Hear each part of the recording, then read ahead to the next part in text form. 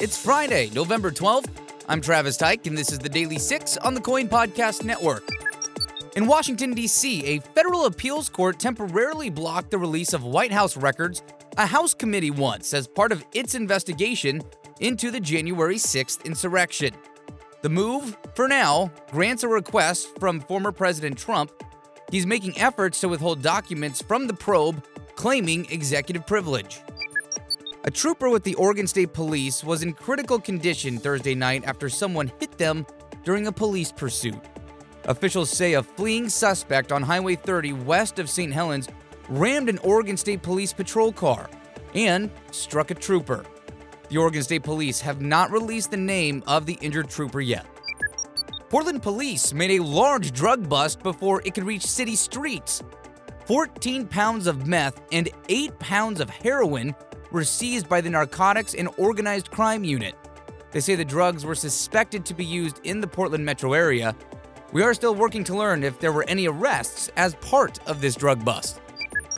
A suspect described by police as a prolific graffiti offender was arrested in southeast Portland. Police say Jerry Mihangos of Gresham was taken into custody after vandalizing a building. He's suspected of tagging many ODOT locations and a bank with graffiti. Hillsborough police arrested 2 people accused of stealing packages off front porches. James Gray and Luis Ancerez are both facing several charges. Officers say they recovered several stolen packages and lots of mail. If you've had any mail stolen recently, call Hillsborough police to see if any of those items are yours. A woman in Stayton is safe this morning after she was rescued from the Santiam River. Employees with Knife River Construction heard her calls for help and called police. The Jefferson Fire District got a boat in the water, and a swimmer was able to rescue her. Police say she got caught up in the current while trying to leave the area as water levels rose due to the rain. For more content from the Coin Podcast Network, make sure you download and subscribe wherever you already listen to your favorite podcasts. Have a great weekend, and we'll see you on Monday.